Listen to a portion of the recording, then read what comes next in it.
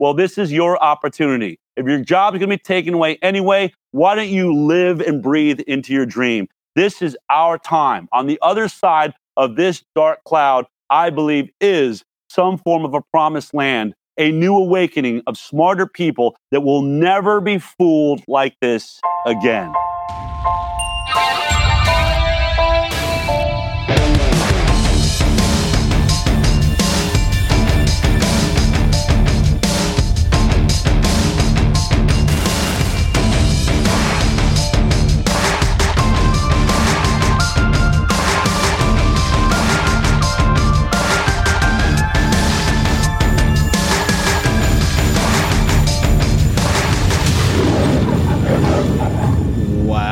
Wowie.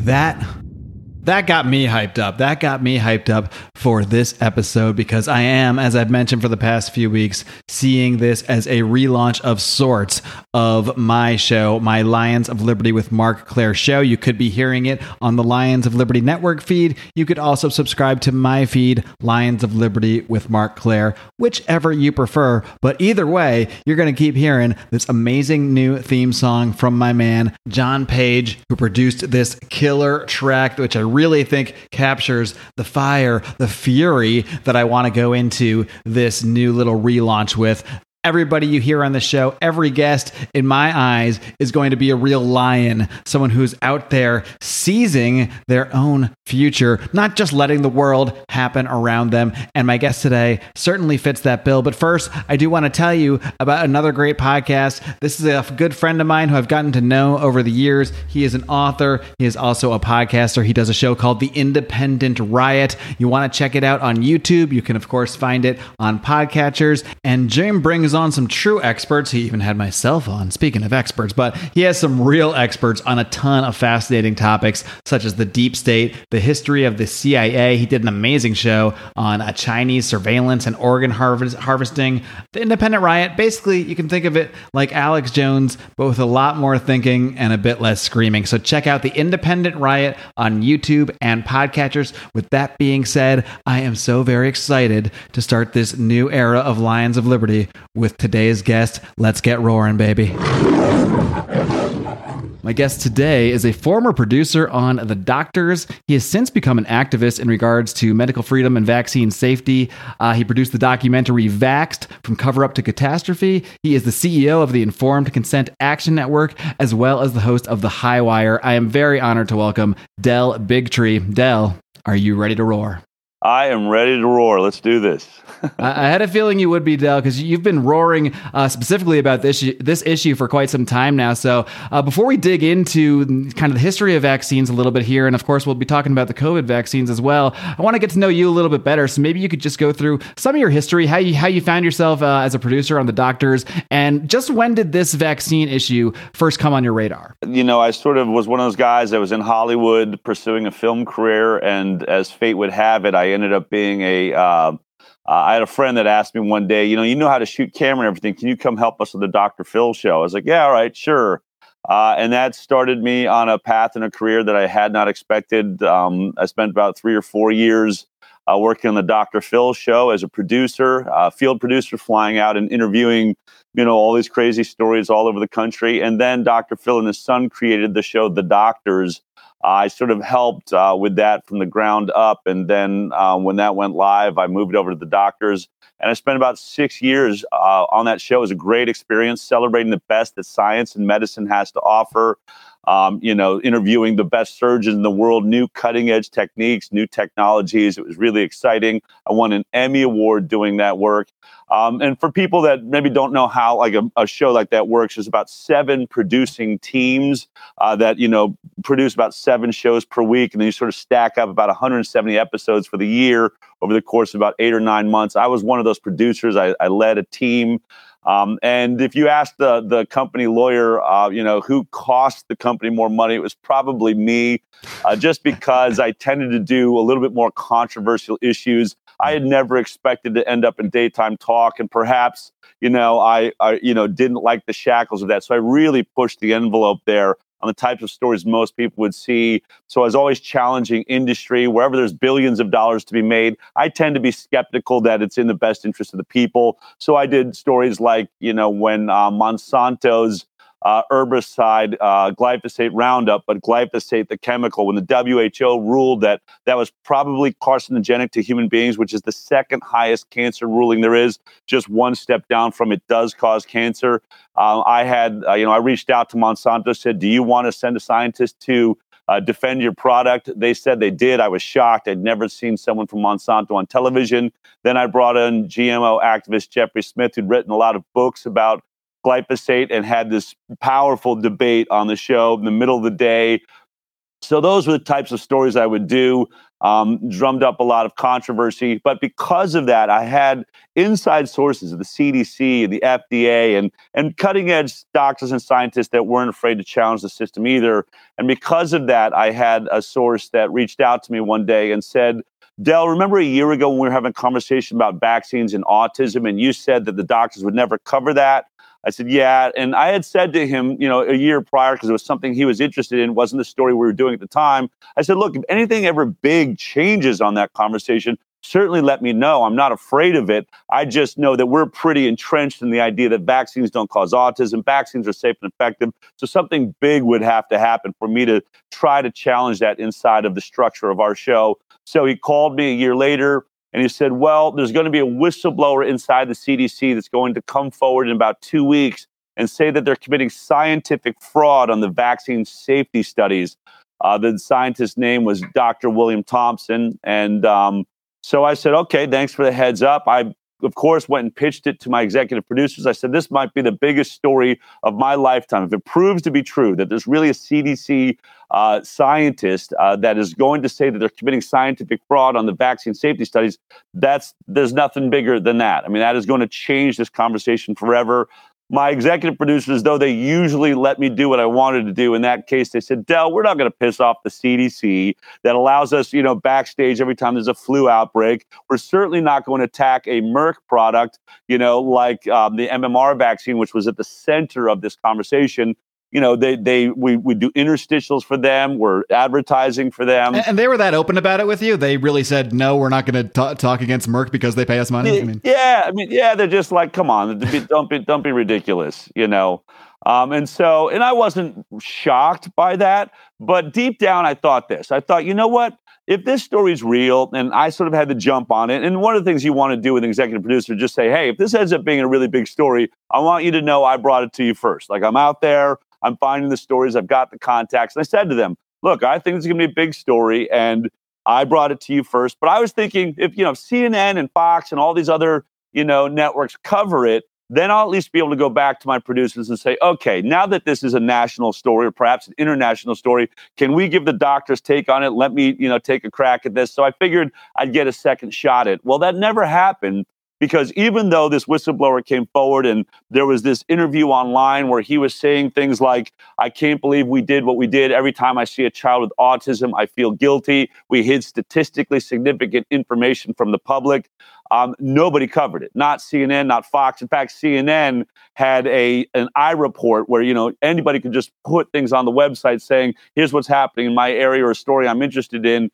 They put up that whistleblower's comments and sort of part of this interview, and CNN immediately took it down. And in that moment, I realized not only is the doctor's television show being produced by the pharmaceutical industry in many ways, all of television must be. And so that started me on an investigation. And of course, I went on to pursue that story. I made a documentary about the whistleblower, Dr. William Thompson, called Vax, which you talk about, which I think a lot of people would say ignited this conversation about vaccine risk awareness, is what I call it. I don't like the pejorative anti-vax, but I think that we should all be aware that vaccines do harm, can harm. The question is how many children, how many people, what's acceptable, and that's the investigation I've been on ever since I put that documentary out back in April of 2016. And then since then, I wanted to pursue more of the conversation. One of the things about Vaxxed was it was only about the whistleblower, one study, the MMR study, the measles, mumps, rubella vaccine being studied by the CDC, trying to figure out if it caused autism. So as we're traveling with this film about a huge fraud that took place inside of the CDC, they manipulated the data, basically kick kids off the study to hide the fact that the vaccine was causing autism, or that what they believed was really looked like a very strong causal relationship. And so when I was traveling with the film, people would come up to me afterwards and say, wow, well, I'm definitely not touching the MMR. That one's scary, but the rest of the vaccines are okay, right? And I didn't really have an answer for that. What I did know is that people were coming up to us after every screening. We were doing a Q&A after every screening. For almost a year, I toured with that film. And people would come up and say, I want to tell my story now that it's out there. And so we were hearing stories about children that had died after a flu shot. My daughter, who is a star athlete, has been paralyzed ever since her Gardasil HPV vaccine. Or our child has autism, but we never got to the MMR vaccine. Our child regressed into autism after the DTaP, the diphtheria, tetanus, and acellular pertussis vaccine. And so because I was hearing all of those stories, I realized this has got to be more than just the MMR vaccine. And so I started my nonprofit, the Informed Consent Action Network. I brought in, I think, arguably the greatest lawyer in the world when it comes to the science around vaccines and health freedom. Probably, I think he'll go down in history as one of the great constitutional lawyers of our time, Aaron Siri, because the issue was you can't sue the manufacturer for a vaccine injury. This is because of protections that were established by our government in the 1986 Vaccine Injury Compensation Program. Basically, the pharmaceutical institutions blackmailed Ronald Reagan. They said, basically, we are losing so much money from lawsuits for death and injury from the vaccine arm of our work that we cannot make a profit. So if you want us to make vaccines, you're going to have to protect us from liability. And so Ronald Reagan hated the idea, but went along with it because he just didn't want to see a world without vaccinations. And so at that moment, we gave the pharmaceutical industry protections that no other industry has. We destroyed the market forces that would force them to make better products. They no longer had to do proper safety studies. But because of that, the liability went on to the government. Our own Health and Human Services Department decided to take on the liability.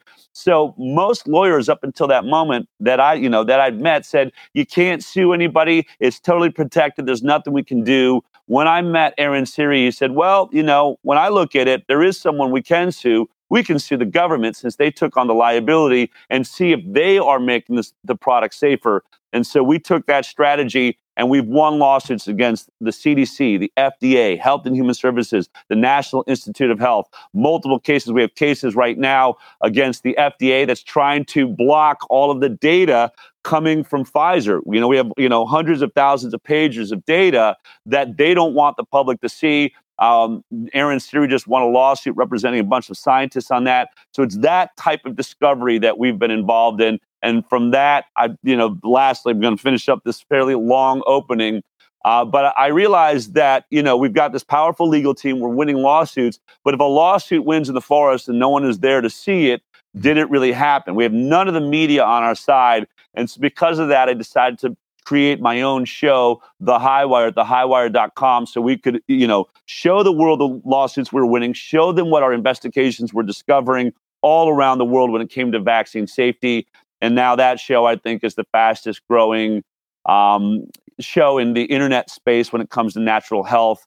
And over COVID, which really, lit us on fire, we went from, tens to 100,000 views per show. Now we're doing somewhere in the neighborhood of 4.5 million views every week of our show. And that's without having the luxury of being on YouTube. Of course, you were summarily removed as correct. Anybody who speaks enough truth will eventually. And that's kind of one silver lining I think I would see of the COVID, COVID vaccines and everything is that the idea that people are getting injured by vaccines is really out there now, and people are seeing it. The unfortunate side of that is that it's because so many people are getting injured. We'll dig more into that in a minute, but I want to kind of go back.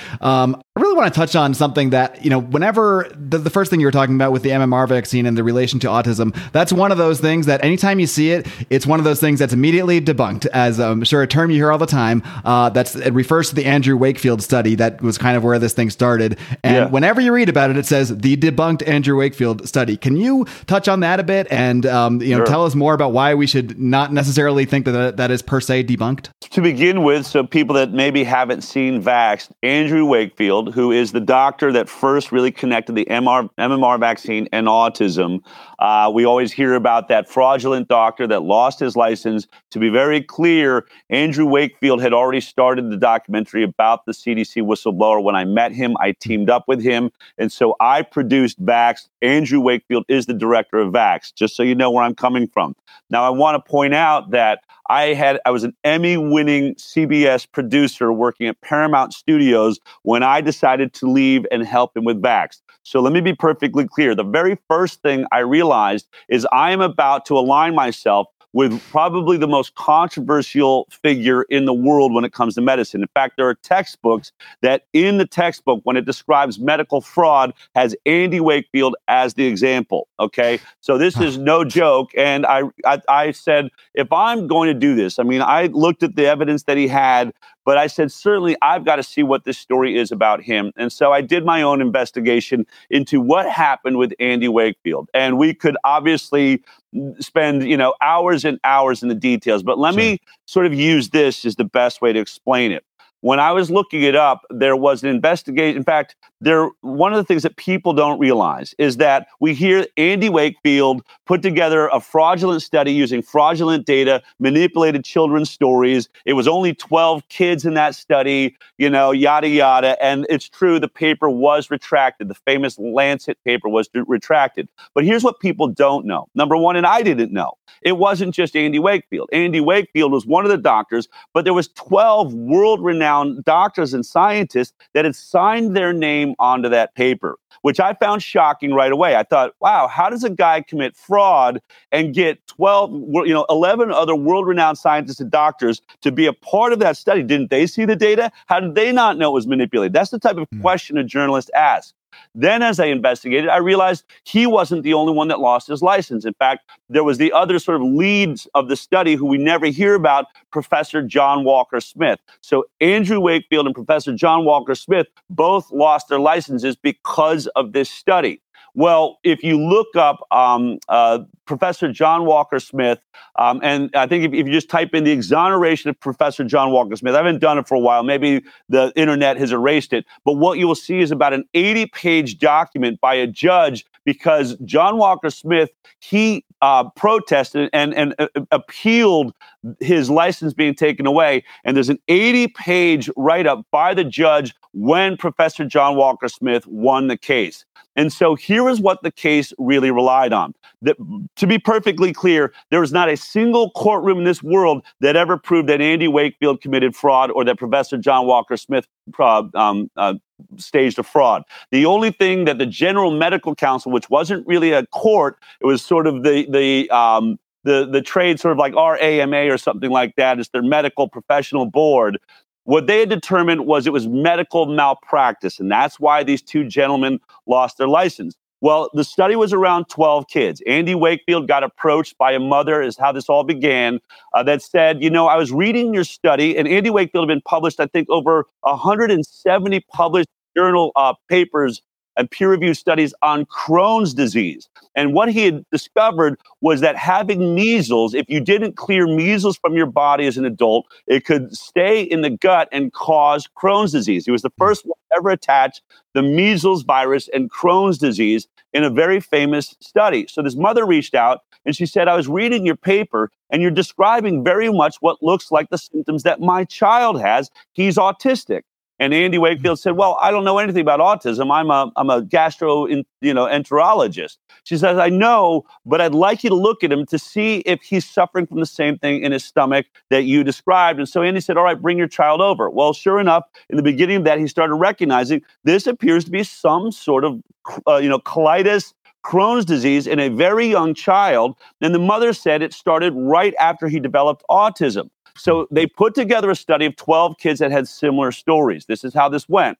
Now, here's what the judge ultimately, in the exoneration of John Walker Smith, said. It came down to two terms. These two leading doctors had another, 10 other scientists working with them. But when we looked at these children, or when they looked at these children, there's two terms. Was it clinical investigation or medical research? Clinical investigation or medical research. And here's what happened.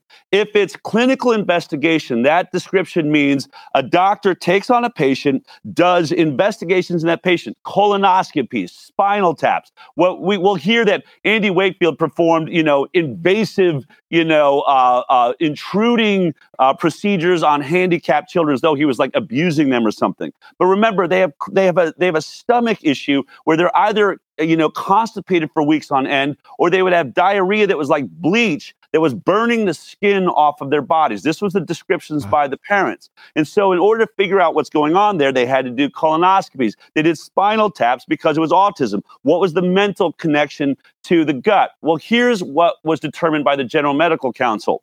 They said that the only thing happening with these 12 kids was medical research, meaning you were doing these invasive procedures on these children and you were not concerned with healing them. Medical research meaning you were doing that investigation only for the good of the public, but not for the good of the patient. Therefore, if that's the case, you needed ethical approval to do those colonoscopies and those endoscopies and things like that you were doing. You needed medical approval from the board of that hospital. In this case, it was the Royal Free Hospital.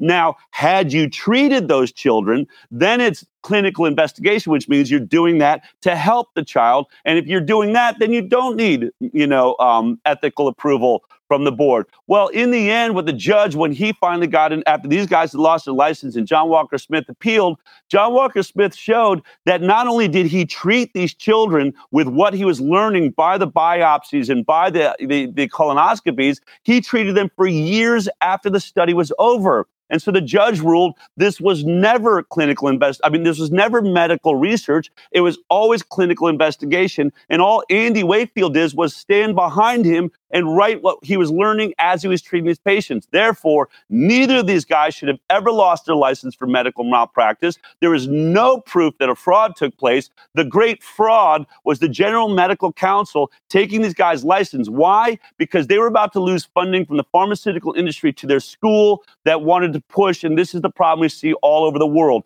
Every time a doctor or a scientist comes out and says, I have some discoveries about the vaccine program, and by the way, Andy didn't consider himself anti-vax. What he was saying is this particular vaccine, MMR vaccine, appears to be much more dangerous than just getting a measles vaccine by itself, just getting a mumps vaccine by itself, just getting the rubella vaccine by itself. So he said, keep getting your vaccines, just do them separately. Well, they didn't want that. The MMR was about to be the pinnacle of the vaccine program around the world, so they destroyed his career. That is the fact of the matter, and I dare anyone to prove otherwise. That's the evidence that I found and why I decided to work with him. That's interesting that it's the combination, it seems, at least in based on Wakefield's study here, that right. That not actually the separate one. So, and that leads me to think, like, man, I mean, you can look at the charts of, how many childhood vaccines there were 20, 30 years ago compared to how many there are now. And that leads you to think, even if these might be useful in some, on an individual basis, when you smush them all together and toss them into a child's immune system all at once, I mean, what more can you tell us about the link between a lot of childhood diseases, immunocompromised children, and just the sheer number of vaccines that are currently being given, as opposed to, I think when I was a kid, I had like 5 or 6, but now it's something like, you probably know the real number. It's something like 40 something, isn't it? No, it's about 72. So, wow. Oh yeah. So that was, and all of this was news to me, right? I did a film about the MMR vaccine, but when I started investigating the safety of vaccines, and let's be clear, I spent about, I'd say 3 years after vaxxed, looking at one product and one word. We hear that vaccines are safe and effective.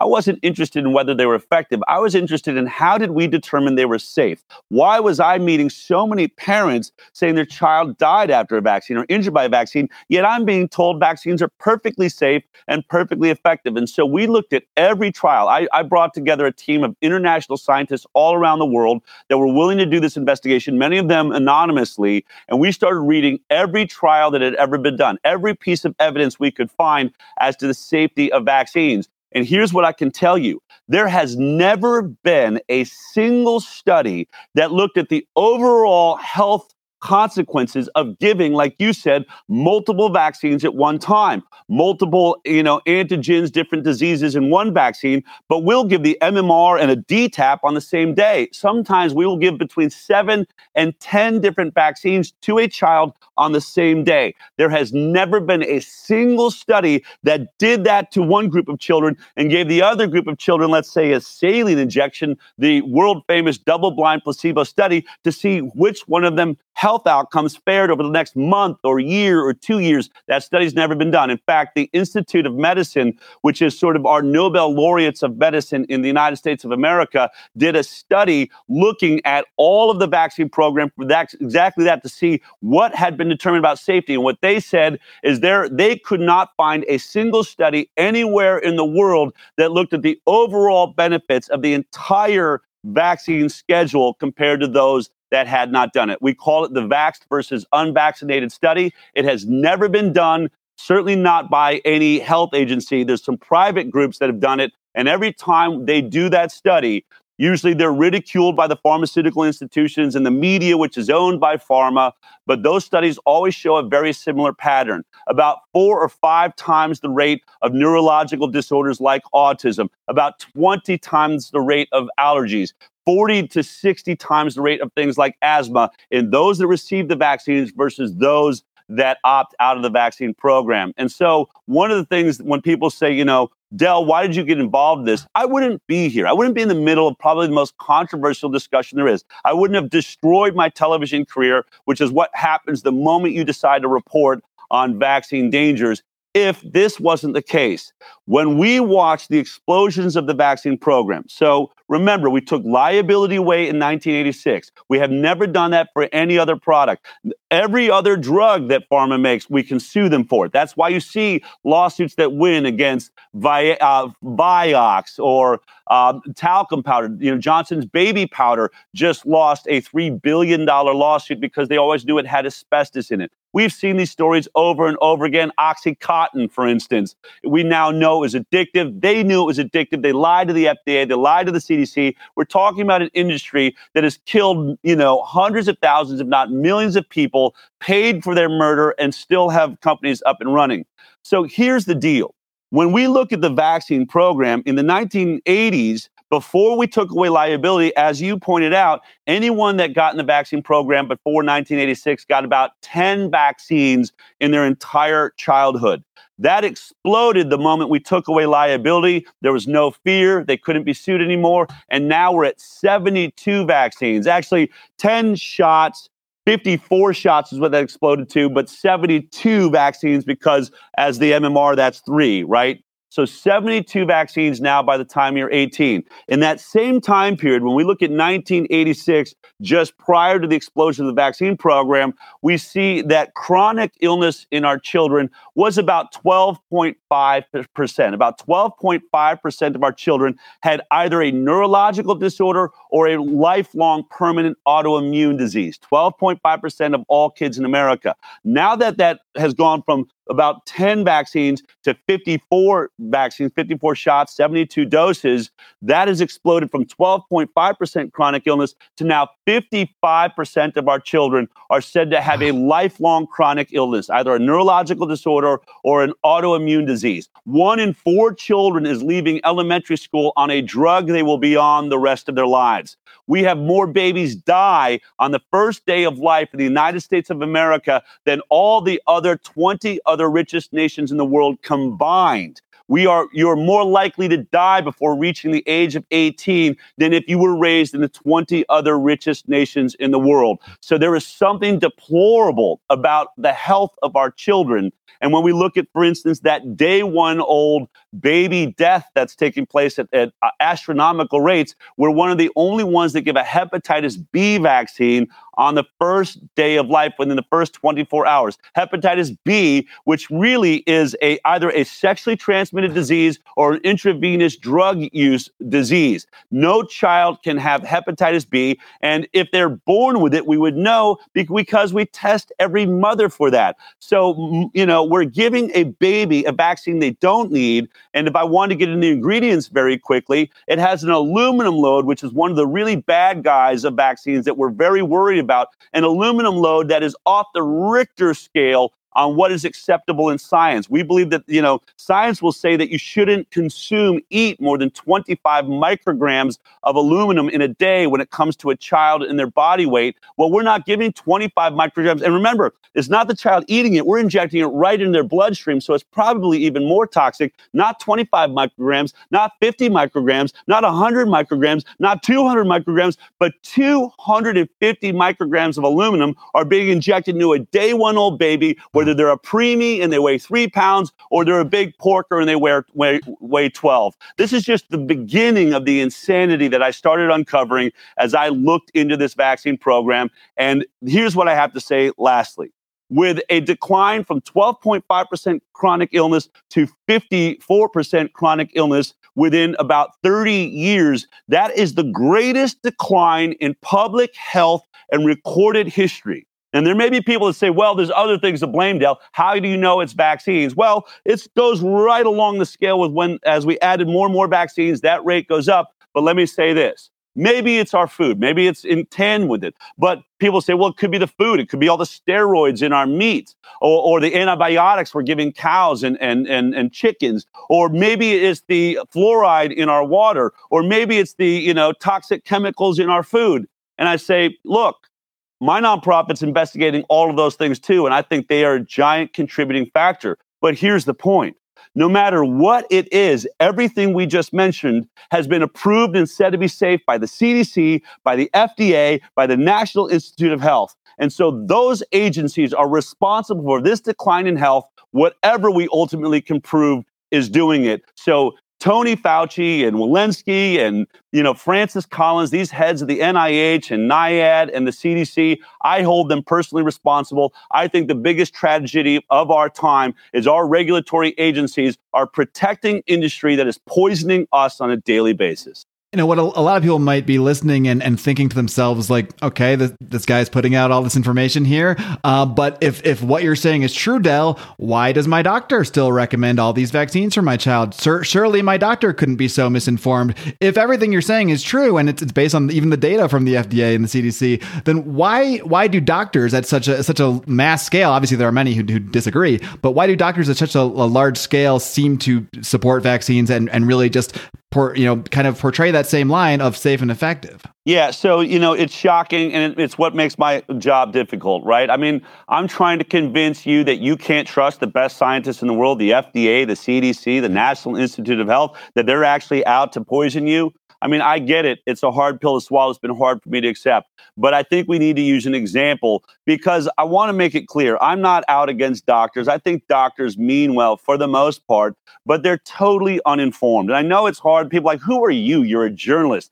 How can you say a doctor's uninformed? And anytime you look up your bio, everywhere you look, it'll say Del Bigtree, who has no medical training. Right. Who has no medical training, which is, and I agree. I don't. I'm just a journalist. As if that means that you can't right. know anything. I'm not supposed to do an investigation. Right. It's like Woodward and Bernstein had never been a president of the United States, but they were pretty sure they understood what spying and illegal actions by a president were when they, started writing about Nixon when no one else would. A journalist knows how to ask questions. We know how to do an investigation. And frankly, I've read more medical journals now on vaccines and vaccinology and the immune system than I would say 99% of any pediatrician that's out there. If the WHO, I reported on the WHO right before this pandemic started, they had a big meeting in Geneva, Switzerland, and the head of the WHO sort of clinical psychology department got up and said, let's admit it. Our frontline doctors are really starting to crumble underneath this vaccine discussion because, as we all know, they get less than a half a day education when it comes to vaccines when they're in university. I didn't say that. The head of the WHO said, and that's the case. The only thing doctors really know about vaccines is you put it here, there might be some swelling in the arm. If there's anything worse than that, then send them to the ER. That's it. That is the depth of the understanding. They have no understanding of the immune system. They don't know what's in the vaccine. And I would ask anybody, please, if you're saying Dell's got to be crazy, next time you go to your pediatrician, ask them a really simple question. Just say, could you please list for me all the ingredients in the vaccine you're about to give my child, whether it's a DTaP or a flu shot? And I assure you, everyone that has ever decided to run this test, they will be met with, well, I mean, it's got a little bit of flu. No, but what are the actual ingredients? Well, I'll have to get the ingredients list for you. That should scare the hell out of you. It should scare you that your doctor can't recite those because you're putting them on a pedestal because of the 8 years of education that they got and maybe you didn't have. But when you think about it, there's only 16 vaccines in the childhood schedule, maybe 17 if we're going to add coronavirus or flu shot that's given in the 72 doses. Remember, we give a bunch over and over again throughout the years because they keep waning and failing. But they only give 16 vaccines, and yet in all that 8-year education, and it's about the only thing your pediatrician does, they weigh them, they measure the head, and they give your kid vaccines. They can't tell you all the ingredients in it. And so then when you leave, and you may be a little dismayed, like, how is it they don't know what's in it? 16 vaccines. I want you to go to your local restaurant right down the street. And when you sit down, I want you to ask your waiter, can you please tell me all the ingredients that are in this dish right here, the 100 dishes? I have an allergy. And you watch a waiter recite every single ingredient in that dish, and they could do it for all 100. I know, I was a waiter for many years.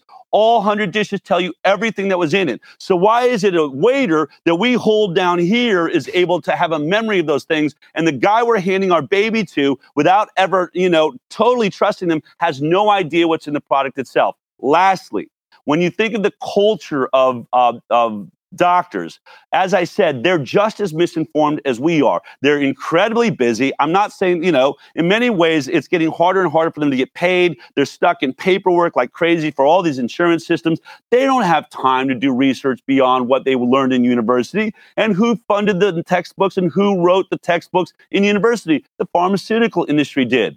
And here's proof of what we know. Look at OxyContin. Okay? Now, people will say, you're saying doctors are bad people. I'm not. But OxyContin's a perfect example. OxyContin is now leading to the death of between 60,000 and 100,000 people in the United States of America every year because of the addiction it causes. Yet every doctor for two decades, I forget how long it was out, but decades, a very long time, were prescribing OxyContin for pain. And they would say, wow, it sure looks like my patients are getting addicted to it, even though all of my literature says it's not habit forming. And so what do? They go to the CDC's website and they say, what does the CDC says? The CDC says not habit forming, safe. Let's go to the FDA. FDA said non-habit forming, it's safe. Well, the FDA actually in 2012, at the height of this addiction issue, not only was not investigating it, they reached out to the pharmaceutical industry and the Sackler family that was making it and said, why don't you do a study to see if we can give this to children? The FDA doesn't do that study. The pharmaceutical industry itself did the study. And when they come back, lo and behold, as it turns out, thanks for asking, we think it's safe for 10-year-olds to take this product. Totally not habit forming. That's what the FDA and the CDC was doing. And so doctors just kept prescribing people into their own eventual suicide. Now, is that the doctor's fault? Or is it the health agencies that the doctors consider the Bibles? Those are the priests of their industry. If the CDC says it's safe, it must be safe. If the CDC says vaccines, are the greatest invention of the 20th century, they must be the greatest invention of the 20th century. They do no studies behind that, and that's why I'm different than everyone else. I didn't take that statement for, what it was. I said, if it's safe, prove it. And when we looked at all the safety studies, we discovered this. Not a single childhood vaccine ever went through a double-blind, inert placebo study like every other drug we take. Not a single childhood vaccine ever went through longer than a 6-month safety study when Grandpa's Viagra had a 10-year placebo study studying people that were taking it for 10 years before it was allowed on the market. That hepatitis B vaccine that has, about 100 times or 10 times at least the amount of aluminum that could be consumed. You know how long that was tested before we started injecting into children? not 10 years like Viagra, not even 1 year, not 10 months, not 1 month, not 1 week. The hepatitis B vaccine that's injected into day one old babies went through a 4-day safety trial for one of the products and a 5-day safety trial for the other product. Literally, and we're suing the FDA right now, saying now that we know that, now that we've proved that's the fact, you've got to remove that vaccine from the schedule, because there is no way that you can say that it's safe after a 5-day safety trial that, by the way, had no placebo group. So if anybody died, they could say, well, the baby just wasn't healthy because they had no placebo group to compare it to. This is going to prove, and I think COVID, and we can get into that, is starting to really out how messed up this system has been. And there's a lot of scientists and doctors that are coming around right now and saying, don't get the COVID vaccine. The trials were too short. It's definitely dangerous from what we're seeing in our clinical review in hospital. But these doctors, I think they're starting to slowly ask questions like, but the other vaccines we give are safe too, right? You'll hear a doctor say COVID only was tested for a few weeks or months, but the other vaccines had 5 years, 2 years, 5 years. It's simply not true. It's not true. Our childhood vaccines are the biggest experiment that has ever been on the population, and it's a failing experiment with 55% of our kids permanently sick, I believe, because of vaccines. One thing you mentioned there was the CDC and the FDA being seen by many doctors as sort of the priests. And I think that's just such a good way to look at it. And I think that lets you understand what's going on a lot better when you look at it as a religious fervor. And I think that is a perfect segue into COVID, because I think nowhere have we seen more of this as clearly as religion versus as science as with COVID. So maybe you can take us back through kind of your thought process when you first heard about COVID, and then when you first heard that vaccines were on the way, Operation Warp Speed. What was your thought process as you saw this unfolding in real time, as you saw a vaccine that was coming, that, whereas everything else you were looking at was in the past, but this is actually, you got to see this happen kind of live, so to speak. Well, I mean, one of the things you have to understand is by the time COVID got here, I had already been traveling the world. I had traveled with Vax. I was traveling, giving talks on everything I was discovering about the vaccine program, a lot of what I just sort of related to you, and a ton more information. But here's what had struck me in my investigations. I would say to audiences, and I could show you where I've said it to audiences before COVID was ever here. I was saying, the pharmaceutical industry is the most powerful lobby in Washington. They are outspending oil and gas 2-to-1. We fight wars in the Middle East for the oil and gas companies that are funding our politicians, funding our political system, funding our television, and that the sort of what's happening on that square box in our house. And I would say to the audience, pharma is spending twice that. What do you think they're getting? If we will fight wars, unending wars for oil and gas, what do you think pharma is getting for that money? And I would say to the audience, I assure you, it is not these sort of laws being passed to forcibly vaccinate that remaining 2 to 3% of unvaccinated children. There's no money in that. They don't get their money back from that. I said they're coming for you. This is what I'm saying to audiences. They're going to have a forced adult vaccine mandate. I had seen that on Health and Human Services website, they had something called Healthy People 2020, which was listing one of its goals, the complete and total vaccine uptake of every adult, meaning every adult is getting vaccinated with every necessary vaccine every single year by 2020. There's only one way you get that. That's by forcing the adults to do it, because no adult is going out and thinking, I need an MMR vaccine, even though the CDC's adult schedule says you do. You need another Tdap vaccine. You need, all of these are because they've all worn off, and people don't realize that. The childhood vaccines didn't last a lifetime like they were planning on. So now they want to start vaccinating you for all the things your kid is being vaccinated for. You have 72 vaccines to catch up on yourself. Well, they knew that would be a hard sell. And I said, I believe the only way they will pull this off by 2020 is they're going to have a pandemic.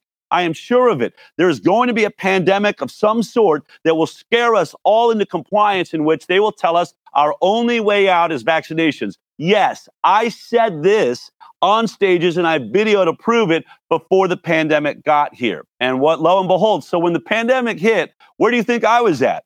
I'm like, oh boy. Now, I'm not crazy. I thought, look, maybe it's real. I wore a mask for about a week or two, trying to see, is it dangerous? I'm all about being cautious. But as the data started coming in and as we started seeing what was really going on here, it became clear to me that this was nothing more than a bad cold. And frankly, one of the things we know for sure is that it was an illness of the elderly. Unlike almost every other sort of vaccinating disease we think of that are illnesses of children, measles and mumps and rubella, children were not being affected by this at all, anywhere in the world, not in China, not in the epicenter, not in Italy. It was all the elderly that were having it. So it was an elderly person's disease. And now Rochelle Walensky just pointed out last week, she finally admitted that 75% of the deaths from COVID in the United States of America happened to people that had 4 other comorbidities, meaning 4 chronic illnesses like diabetes, heart disease, cancer, COPD, 4. 75% of the people that died were already dying. That means that in the overall death rate of COVID, as we know it internationally, the entire death rate of this illness, including, all of the scams and frauds, I think that pushed those numbers up. And all these people that were really on their deathbeds and they should have been said to have died of cancer or died of COPD, not COVID. With all of that inflation, we still only hit 0.27%.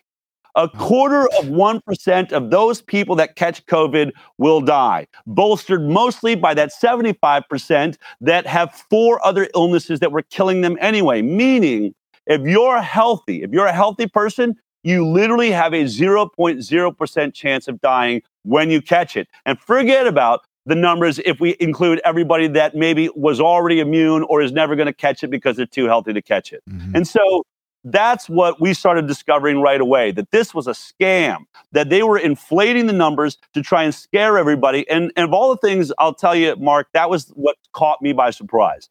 I thought there would be a pandemic, but I thought the pandemic would be something like Ebola. And I knew we had Ebola vaccine in the works. We saw that test where they Don't give them ideas, Del. Don't give them ideas. And had them, like flying all over. No, I mean, this is how they're going to work. And I'm sure they already had these ideas. Yeah. But I don't know why they decided to go with this common cold. It seems like maybe it was just an opportunistic moment. They thought it looks bad enough that we can really scare people, and then we'll ramp up a vaccine and we'll make it right in front of everybody, which was a tragic error. Nobody ever wanted to see how the sausage was made. They decided to do that in front of the public, and now the vaccine was rushed on the market. We're seeing deaths of athletes in the hundreds dropping face first in the field, clutching their hearts. We see children with myocarditis, swelling the heart, things we know are happening. CDC's admitted it. And now we're seeing that the vaccine cannot do anything against Omicron. Therefore, it is a total failure at stopping SARS-CoV-2. This vaccine program is a disaster. It's why I think now 50%, about 58% of Americans polled do not believe in this vaccine or this vaccine program any longer. This has been a catastrophic error by every health department in the world. Unfortunately, I don't think they're going to walk away. I think they may even resort to martial law if they have to get all of us that were awake enough to recognize what's happening to comply. So I think we have darker days ahead. Going back to the coronavirus vaccine and what can you tell us more about mRNA vaccine specifically? Because this is a very different kind of vaccine. I believe they've been trying to create just coronavirus vaccines in general for like 20 years, but have never really had one that worked. So what can you tell us about the studies that have been done previously on mRNA vaccines in general prior to this COVID vaccine? Yeah, great question. As you said, the rush to make a coronavirus vaccine happened right after the original SARS coronavirus that really scared the world, right? This virus popped up. Coronavirus it's a common cold. I mean, it's one of the rhinovirus and coronavirus. They sit in the category of usually called a common cold. But it was true that the original SARS coronavirus in late 1990s, early 2000s really scared everybody because it was incredibly deadly. Now, it didn't spread very far, maybe because we didn't try to vaccinate everyone on the world, but I'll get to that in a minute. It kind of killed itself off and died off. But all of these drug companies said, wow, if that ever happens again, it would be very lucrative and probably really smart to have a coronavirus vaccine, or specifically a SARS coronavirus vaccine. Remember, we had MERS, which was the Middle East version of the coronavirus that was really scary a few years after that. And so all these drug companies started trying to make a coronavirus vaccine. Here's what's shocking. And the reason I found this out is literally right when people in China were falling face forward and dying in the streets in these videos. I don't know if they were real, but we all saw these images coming out of China. We're like, what the hell is that? Well, right at the moment that was happening, one of my, investigators reached out and said, there's an inside source that told me we've got to investigate antibody-dependent enhancement. That was the term, antibody-dependent enhancement. Look into antibody-dependent enhancement and the coronavirus vaccine trials. And so we did. And what we discovered, shockingly, is that every single animal trial of every attempt at a coronavirus vaccine had the same problem. It was called antibody-dependent enhancement. Sometimes it's called pathogenic priming or just disease enhancement. And here's what happened. They would take the vaccine, whichever one they were trialing, they would inject it into animals, whether it was a rat, a macaque monkey, cats, and then it looked like it was safe. Vaccine didn't kill the animal, so that's a good start, right? And then they would draw the blood after, a week or two, and they found that it was producing lots of antibodies. They saw a lot of antibodies in the blood. So at that point, they were probably very excited. I'm sure there were scientists clinking some champagne glasses in the laboratory, dreaming of being billionaires and famous and historic. But then animal trials go one step further than human trials do. It's because of ethical reasons. It's called a challenge study, where you actually give the animal the virus, in this case, pressurized and atomize the virus into their nose and pressure it into their lungs. And what they discovered, to their shock, and even one of the world-renowned vaccine makers here, Peter Hotez, very pro-vaccine, he said, paradoxically, he used the word paradoxically, what we discovered was instead of the antibodies neutralizing the virus and killing it, it appeared that these antibodies in every single attempt at this vaccine, not just one of them, in every one of them seemed to grab on, bind to the antibodies, and then help them into the cells. The enhancement, right? They enhanced the disease in the animal, which led to what was called a cytokine storm, which is your immune system having a total nuclear meltdown. Th2 immunopathology in the lungs, meaning difficulty breathing, organ failure in many of these trials, and ultimately death in many, many of these trials. But in every single circumstance, the animals got more sick that had gotten the vaccine than if they hadn't gotten the vaccine. So to be clear, it wasn't the vaccine that made them sick. The vaccine primed them so that when they came in contact with the virus, it helped the virus kill the host. Now, there was a history of this. There's something about upper respiratory illnesses where we've seen this history. There was an RSV vaccine program in the 1960s that had the same problem in the trials. They thought it was safe. They gave it to children. Then the children were fine. They're running around. But then when they actually came in contact with RSV, the vaccine helped it make all the children more sick.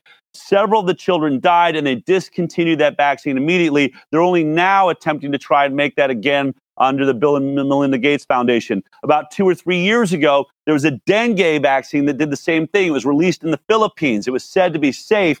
Unfortunately, all these people got the vaccine, thousands of them. They were walking around like many people that got the COVID vaccine right now saying, I feel great, I'm safe, I'm fine. But then when they came in contact with dengue, when the season started, the mosquitoes came out, what should have been just like dysentery or maybe a bad fever turned into death for hundreds, maybe thousands of people died because the vaccine helped dengue kill the host. And so that vaccine was kicked out of the country. The health minister was fired. So this was the history, the entire history of every attempt at a coronavirus vaccine prior to Donald Trump saying, I want to warp speed this. Now, here comes a new player. I want to be clear. The mRNA vaccine technology was not amongst those that had been trialed over the 20 years that all had this deadly side effect. This was such a new technology that it was never trialed in any animals at all. In fact, the first trial participants, the first animal to ever be injected with mRNA vaccines was us.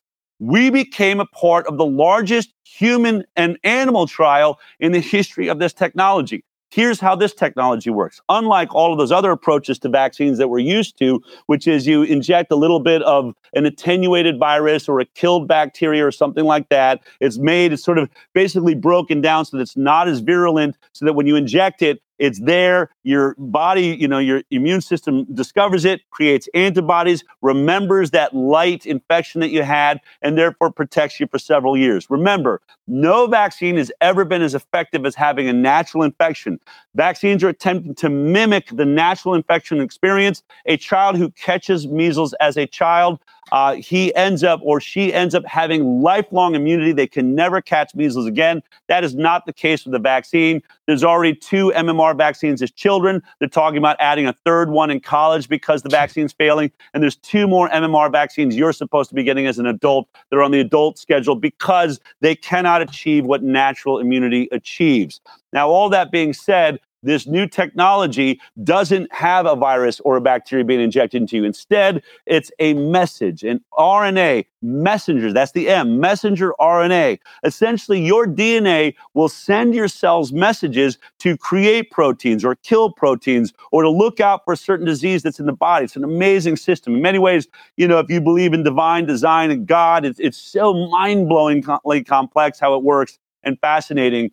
But this message goes to the cells. Well, this is what pharma did. They made a synthetic message that your cells believe is coming from your DNA, but it was a message made in a laboratory, almost like a computer code that is sent, is wrapped in a fatty lipid so your body won't recognize it, and it goes to your cells, and it essentially is a recipe to teach your cells how to become a virus manufacturing plant.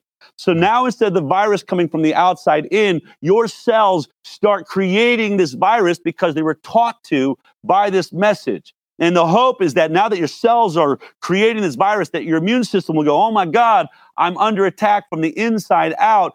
Kill those cells, kill that virus, and there will be that immune response that creates antibodies that remember it. But think about this. This vaccine is turning your own cells into the enemy of your body. Your immune system is being taught that your cells are the enemy. If that thinking in your immune system doesn't stop, that is literally the definition of autoimmune disease. So this vaccine is like nothing we've ever seen. And so, I don't know where that's going to lead. I've done so many studies. If you watch my show, there's things that we now know that it could be causing cancer. I don't know if we have time to get into details. It is causing autoimmune disease. It's definitely causing blood clots and thrombocytopenia. It's definitely causing myocarditis, which is swelling of the hearts in our children at rates that are so incredibly alarming. It is absolutely criminal that children are being told to get this vaccine.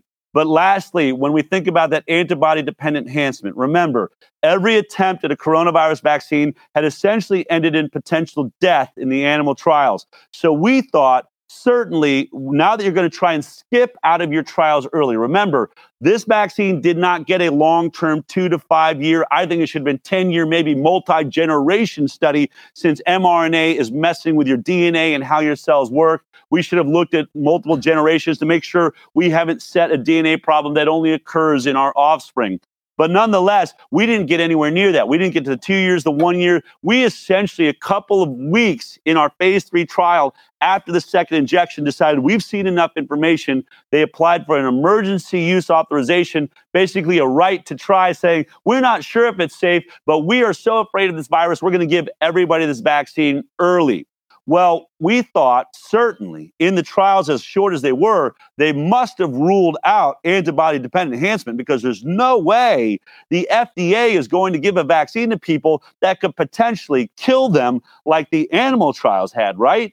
Well, what we were shocked to find is when we looked at the document for the emergency use authorization by the FDA, it literally addressed it. It said when it comes to vaccine-enhanced disease, our trials were not capable of figuring out whether the vaccine is going to cause disease enhancement, especially potentially related to waning immunity in the future.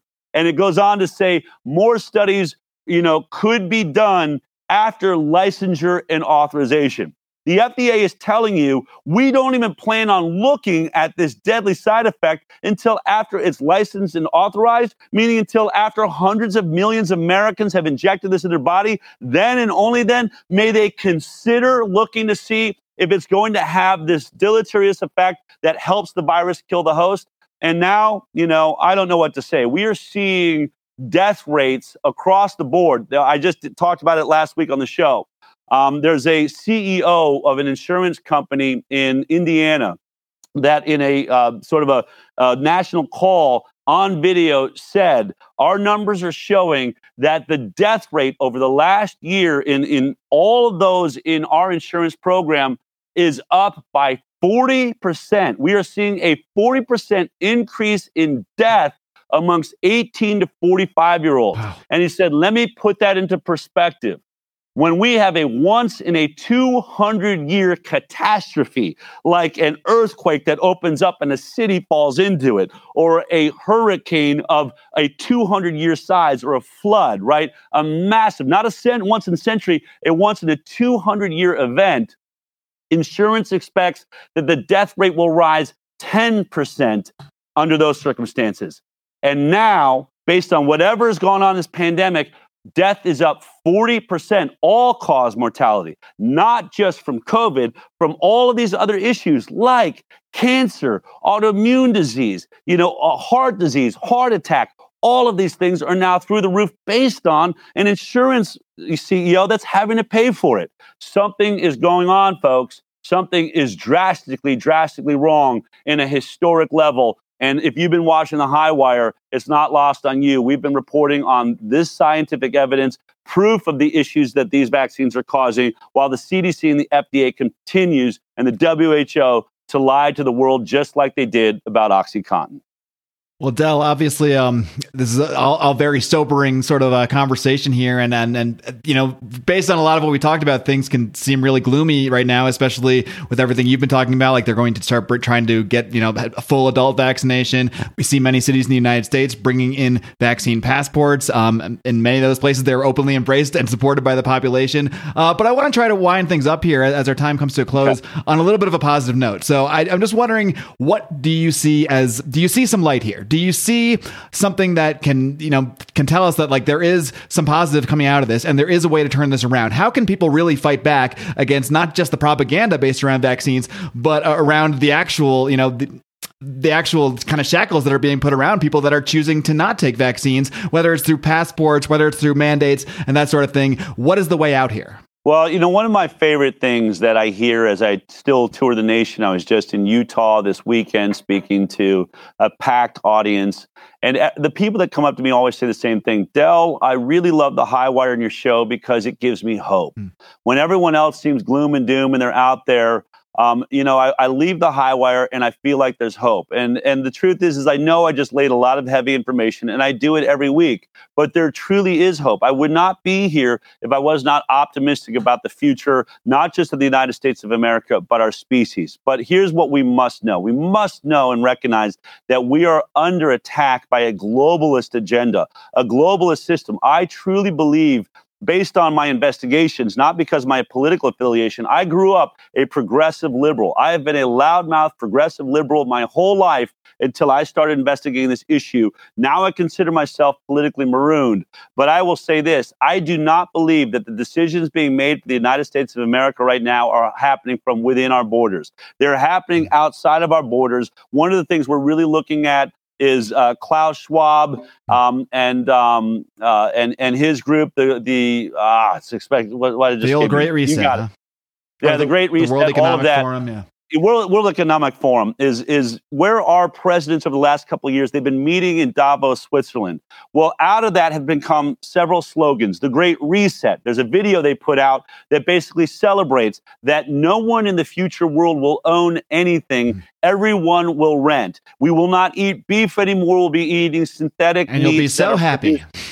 And you'll be so incredibly happy. And shockingly, in this video, it says the United States of America will no longer be the leading superpower of the world. That will fall in the hands of a smaller group of nations. I think China is one of those that's really funding this thing. So this is a very, very scary time. Here's what I'm optimistic about. This coronavirus vaccine and this pandemic, I think, was that globalist system realizing that people were really starting to wake up. They were really starting to wake up. We were starting to see more and more parents starting to question vaccines. Why is it that so many of the kids in my child's class have asthma when no one in my class as a child had asthma? What is autism? I don't ever remember seeing it as a child, but now it seems to be everywhere. Everyone knows somebody with autism. Why was Rain Man a hit? When we all saw Rain Man, the movie, it was like, wow, that's a really weird thing. I've never seen it before. Now it's everywhere. And so all of these things had people waking up. So I believe this pandemic jumped the gun. I think we know, if you have done any research, Bill Gates was staging sort of practice scenarios of a pandemic that was sweeping the world, even down to making everybody wear masks. I mean, all of it was documented by him. This is how we're going to do it. They were rehearsing this, but I think they jumped the gun. I do believe that they were hoping or waiting for maybe first of all, a more dangerous virus, but also one that they already had a vaccine ready to go so they could show the world how it worked and be successful. In this situation, as I've pointed out, the vaccine is just a total and complete failure. 3 booster shots now being promoted here, 4 booster shots in the most vaccinated nations in the world, like Israel, and still failing. Highest. Remember, now we're seeing some of the highest infection rates we have ever seen in this country. After everyone, 60% of people are vaccinated, that makes no sense. Why, during the vaccination, are we now seeing the highest rates we've ever seen? So all of this, to me, is waking up people. I think there's a lot of people that are going to die, unfortunately, for multiple reasons. I think we're seeing a rise in cancer like we've never seen before. Heart attacks and heart disease is everywhere. These poor individuals that trusted the FDA and the CDC, and why shouldn't they? They should have been allowed. I'm not putting them down, but they have now injected something in their body that is doing some really crazy, dangerous stuff to the way their immune system's supposed to work. In fact, it's turning their immune system off. You just have to watch the high wire to understand what I'm talking about. But because of that, because so many of us are seeing our friends ending up in the hospital, seeing our friends dying right after vaccination, Bob Saget dying after bragging about getting the vaccine. So many stars that have done that. We saw that with Hank Aaron, go out, get your vaccine, and then he dies days after his own vaccine.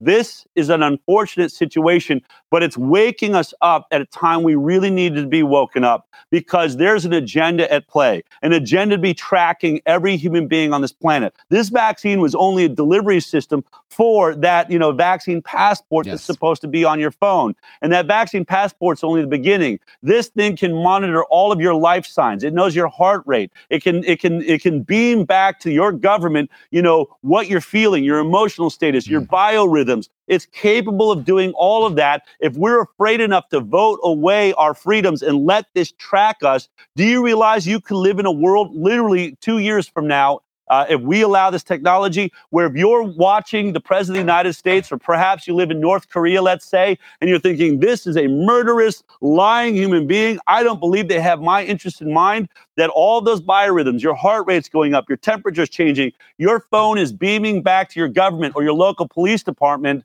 This guy doesn't like the president. This guy doesn't like the Führer. This guy doesn't like the dictator running the country. That is what that technology already exists. I know it sounds crazy, and I don't like to be a conspiracy theorist. I put out all the information that I put on the high wire. I send everyone that's on our newsletter all of the links to all the peer-reviewed science. But this is where this is going. Make no mistake, we have a terrifying cabal that is happening between the technology industry and those billionaires and really almost trillionaires we're hearing about, the Bezos, the Elon Musk, the Bill Gates. They've aligned with pharma to create this scenario where they're going to track us, track our medical records, inject us with whatever they see fit. And so lastly, let me just try to make this clear to anyone that may still be listening that thinks they're pro-vaccine. I have nothing against someone being pro-vaccine, but I want you to be smart.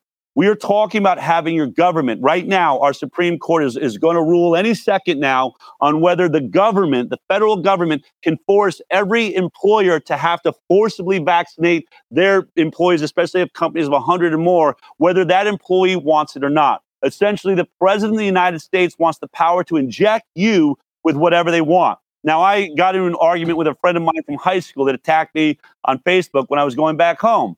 And he said, well, I'll pass, Del, on your philosophy. You'll find that most of the kids that you grew up with believe in these vaccines. And I wrote back to him and I said, look, I'm sure you're a good person. I'm sure that you're looking out, just as I knew you to be a good guy when we were in high school. I think you think you're doing what's right. But let me make this clear. Obviously, you like Joe Biden, and you want to give him the power to have a vaccine passport because you believe in this vaccine, and you believe should be forced on everyone you don't like that doesn't agree with you. And that doesn't want that vaccine. But make no mistake, I said, that power, once you hand it to Joe Biden, will be ceded over to whoever the next president is. And I'm sure, because of what I've seen this guy write about, he hates Donald Trump. There's a chance Donald Trump could run again, I said to him. What happens if the power to inject you with whatever they want now falls in the hands of Donald Trump? And then Donald Trump decides to let one of his cronies make a vaccine and then say, no, I'm not going to test it for safety because it's an emergency that I've manufactured. And now all of you have to take a product that's never been through a safety study because I say so. I want you to think about that. Would you be worried then? And remember, we use vaccines to sterilize deer. So there are people out there that think Donald Trump, was a racist, hated gays and bis and lesbians or what have you. I don't happen to believe that any of that's true, but what it shows us is that we now live in a consciousness where we truly do believe as Americans that we could elect a bad actor, that it's possible that we could make a mistake and perhaps put a Hitler in office. Can you imagine handing Hitler the power to inject anybody he wants with whatever he wants, whenever he wants? And and he hates blacks. All of a sudden, blacks can't give birth. Why are they seem to be sterile? We don't know why. I don't know. We're all lined up for vaccines once a year. Could that have something to do with it? So I said to my friend, if you would be against a forced vaccine program being headed by, say, Donald Trump or somebody even worse like Mr. Hitler, if you would be against that then, you should be against it now. And so if you think you're against me, we need to stand together. I'm not trying to eradicate vaccines from this planet. I'm trying to take away what would be one of the most devastating weapons in the hands of a bad leader. And anyone that thinks I'm exaggerating, let's be perfectly clear. They'll say, well, he's not the one making us get vaccinated. Not true. The head of the CDC, not elected by us, elected by the President of the United States. The head of the FDA, not elected by us, elected by the President of the United States. So that bad actor has a power over all the health company, all the health sector that is making these decisions for you. We must hold on to our right to decide what goes into our body. If we let go of that right, we are no longer free citizens in the United States of America. We have been reduced to the same rights as a farm animal. Everybody should be aligned on this, whether you believe in vaccines or you don't. Go ahead. If you want to promote vaccines, go ahead and try and convince your neighbor. If you don't, these are the debates we need to be having. But don't hand this power to a leader of the United States of America, or we will have really, really big problems ahead and a weapon in the hands of a future bad actor that could never be stopped. I think people are waking up to that. That's why I think this is a beautiful moment. There's a lot of people, if the Supreme Court rules against us, there's a lot of people that will lose their jobs over this issue. So to you, I say this. These may seem like dark times, but deep down, this is the birth pangs of a new nation. Just like our founding fathers had to stand for freedom, we need to get comfortable talking about medical freedom. We've got to start having these conversations with everyone we know. I was just in Boulder speaking to a packed audience, and afterwards, Boulder is one of the most vaccinated places in the world. People came up to me and said, I had no idea there was this many people in the middle of Boulder that believed what I did. In fact, 3 different people said, this is my neighbor. I didn't know that my next door neighbor had the same philosophy I did about this vaccine. And I thought, that's a shame. That's a shame that we are so afraid to speak that we don't know that people right next to us believe what we do. And frankly, those of you that are saying, Del, how do I get a hold of your lawyer, Aaron Siri? I'm about to lose my job. Our lawyer can't fix that. You want to fix that? Start talking to every other employee in your business, because I assure you, the polling is showing us that somewhere between 30 to 50% of the people you're working with haven't gotten that vaccine and they do not want it. So you find out who they are, you start talking about your philosophy, and then you walk up to your boss and say, half of our company's walking out the door if you decide to try and force vaccinate any one of us. And then you have the power. That is what's happening. That is where this is at. We are back to fighting for our rights, just like our founding fathers. And so instead of looking at this like a dark time, instead of, oh, woe is me, I can't believe this is really happening, why don't you buck up and recognize that you've been chosen? This is our time. We don't have to look back at these great stories about George Washington, Thomas Jefferson. This is our time. We are the Thomas Paines of this time. We are the ones that are going to pass the truth one by one to another. Censorship is not going to shut us down. And someday out there in the future, I believe our grandchildren and our grandchildren's grandchildren will read their history books and they will read about us, the greatest generation that ever lived, that stood up against medical tyranny and the attempted takeover of the world by a small group of globalists that wanted to own us and to essentially put us in home prisons. We are going to win this, but we need to wake up and we need to fight. And I'm not saying take to the streets. I'm not talking about violence. Got to be careful about our words nowadays, you know? That's right. Yeah. If you simply start talking your truth and standing in your truth the same way our founding fathers weren't afraid to speak about freedom, if you get comfortable with talking about freedom, we win this and we build a brighter age. And so if you're about to lose your job, let me just say this lastly. I'm pretty sure most of you hate your job anyway. You have a dream of what you wanted to do, maybe when your kids leave the house. Well, this is your opportunity. If your job is going to be taken away anyway, why don't you live and breathe into your dream? Instead of looking this fire that's burning around us and being worried about it, pull out all the metal you have, melt it down, and make new girders to build new foundations for the world that you want to live in. This is our time. On the other side of this dark cloud, I believe, is some form of a promised land, a new awakening of smarter people that will never be fooled like this again. That is why I'm hopeful. And I hope I'll see you on the living, breathing, celebrating side of this incredible moment in history. Well, I plan to see you there too, Del, and I really appreciate you coming on. And I think that's a great way to wrap things up. Your passion obviously comes across, and I think it's safe to say you are a lion of your own right. And I really appreciate you coming on and sharing this with us. So before I let you go, why don't you just let everybody know all the best ways they can make sure they're following your work, as well as checking out the High Wire. That's it. Just go to thehighwire, HIGHwire.com. Please sign up to our email list right away. We don't share it with anybody. We don't advertise to you, but it allows us to share with you when we're breaking a story, and also all the evidence that I'm talking about. When I do my show on Thursday, on Monday, everyone on our newsletter receives for free every link to every scientific study that proves the points I'm making. My motto is I am not trying to tell you what to think. I'm trying to teach you how to think, where to find your information. I want you challenging me. I want you challenging everybody. I don't want you to trust anybody but yourself. The evidence should be in your hands. So go to thehighwire.com. We're live every Thursday. We do a show that breaks down all the baloney you've heard in mainstream media throughout the week. Every Thursday, we break it down. We get to the truth of the matter. I'm going to be sitting down, with some just world-renowned scientists as I have before as this pandemic continues. There is no scientific consensus on this. In fact, the best scientists in the world are against how this pandemic's been handled and are against this vaccine. You want to know why? Go to thehighwire.com. All right. Well, Del Bigtree, thank you so much for joining us today. Keep up the great work. And of course, I don't think I need to tell you, keep on roaring. Thanks a lot, Del. All right. We will. Take care. All right, kiddies, I hope you enjoyed my conversation with the great Del Bigtree. He has been at the forefront of this vaccine issue and is currently at the forefront of the fight against COVID vaccine mandates, against the deception of the pharmaceutical industry, of their protection by the U.S. government. There is just no better source right now than Del Bigtree, so I highly want to encourage you to follow the High Wire. You can find that on Rumble. You can find this interview only on Odyssey. This will not be on YouTube. So if you enjoy the video versions of this show, forget it. Don't bother with YouTube for this one for obvious reasons. We're not going to be putting it up there. A couple other things I do want to mention. You could have heard this interview already if you were just one of our supporters, either on Locals at lionsofliberty.locals.com or on Patreon at patreon.com/Lions of Liberty. For as little as $5 a month, you get all sorts of bonus content, early access, live access to most of my interviews. You get Brian's show, Good Morning Fuckhead, every single day.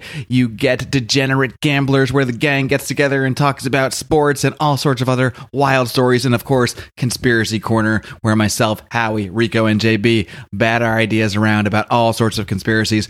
All this and actually much more over at patreon.com/Lions of Liberty, or for the Patreon-averse, lionsofliberty.locals.com. Couple more things I want to mention. That killer new track you heard at the top of the show was produced by my man John Page of John Page Music. I want you guys to check out what John is doing. You can, of course, find him on Spotify and really any and all music platforms. But besides his music work, John is actually designing, or has designed, a role-playing game that I want to mention to you guys, because I'm not going to lie, I was a nerd too. I'm still a little bit of a nerd.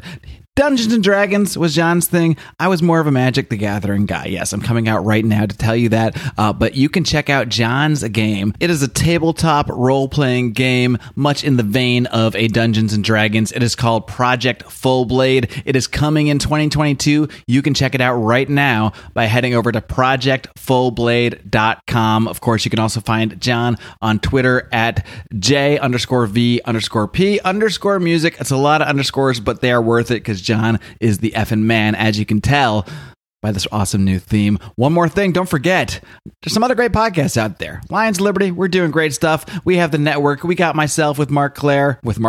Lions of Liberty with Mark Claire every Monday. Brian McWilliams is still cranking out Electric Liberty Land. He has his own feed for that, or you can find it right there on the network feed, as well as John with Finding Freedom, churning out great content. But if you're really looking for a daily news podcast delivered through that Liberty point of view, you really can't do better than our friends Nate and Charlie at Good Morning Liberty. So be sure to check them out as well. Again, they still have the best URL of all time, BernieLies.com. Check out Good Morning Liberty on your favorite podcatcher. And if you're looking for a little more Mark Claire in your life, I want to highly recommend checking out an interview that dropped a couple weeks ago on my friend Mikkel Thorup's show, The Expat Money Show. Mikkel has not only become a great friend to me over the years, but been a big help in my journey, so to speak, finding myself right here in Mexico, dealing with immigration on both sides of the U.S.-Mexico border. And I get into a lot of that, including some personal stuff about how I met my wife here in Mexico, stuff I just don't normally talk about on podcasts. So I do highly encourage you to check out. That is the Expat Money Show. I will link to that episode in today's show notes as well. Until next week, my friends, I hope you've enjoyed this little relaunch of sorts of Lions of Liberty. A little more flair, a little more fire, a little more boldness, and, well, I got a lot of surprises in store for you. Let's just put it that way. So until then, my friends, until next time, I encourage you to, of course, continue to always live long and live free, and live free, and live free, and live free.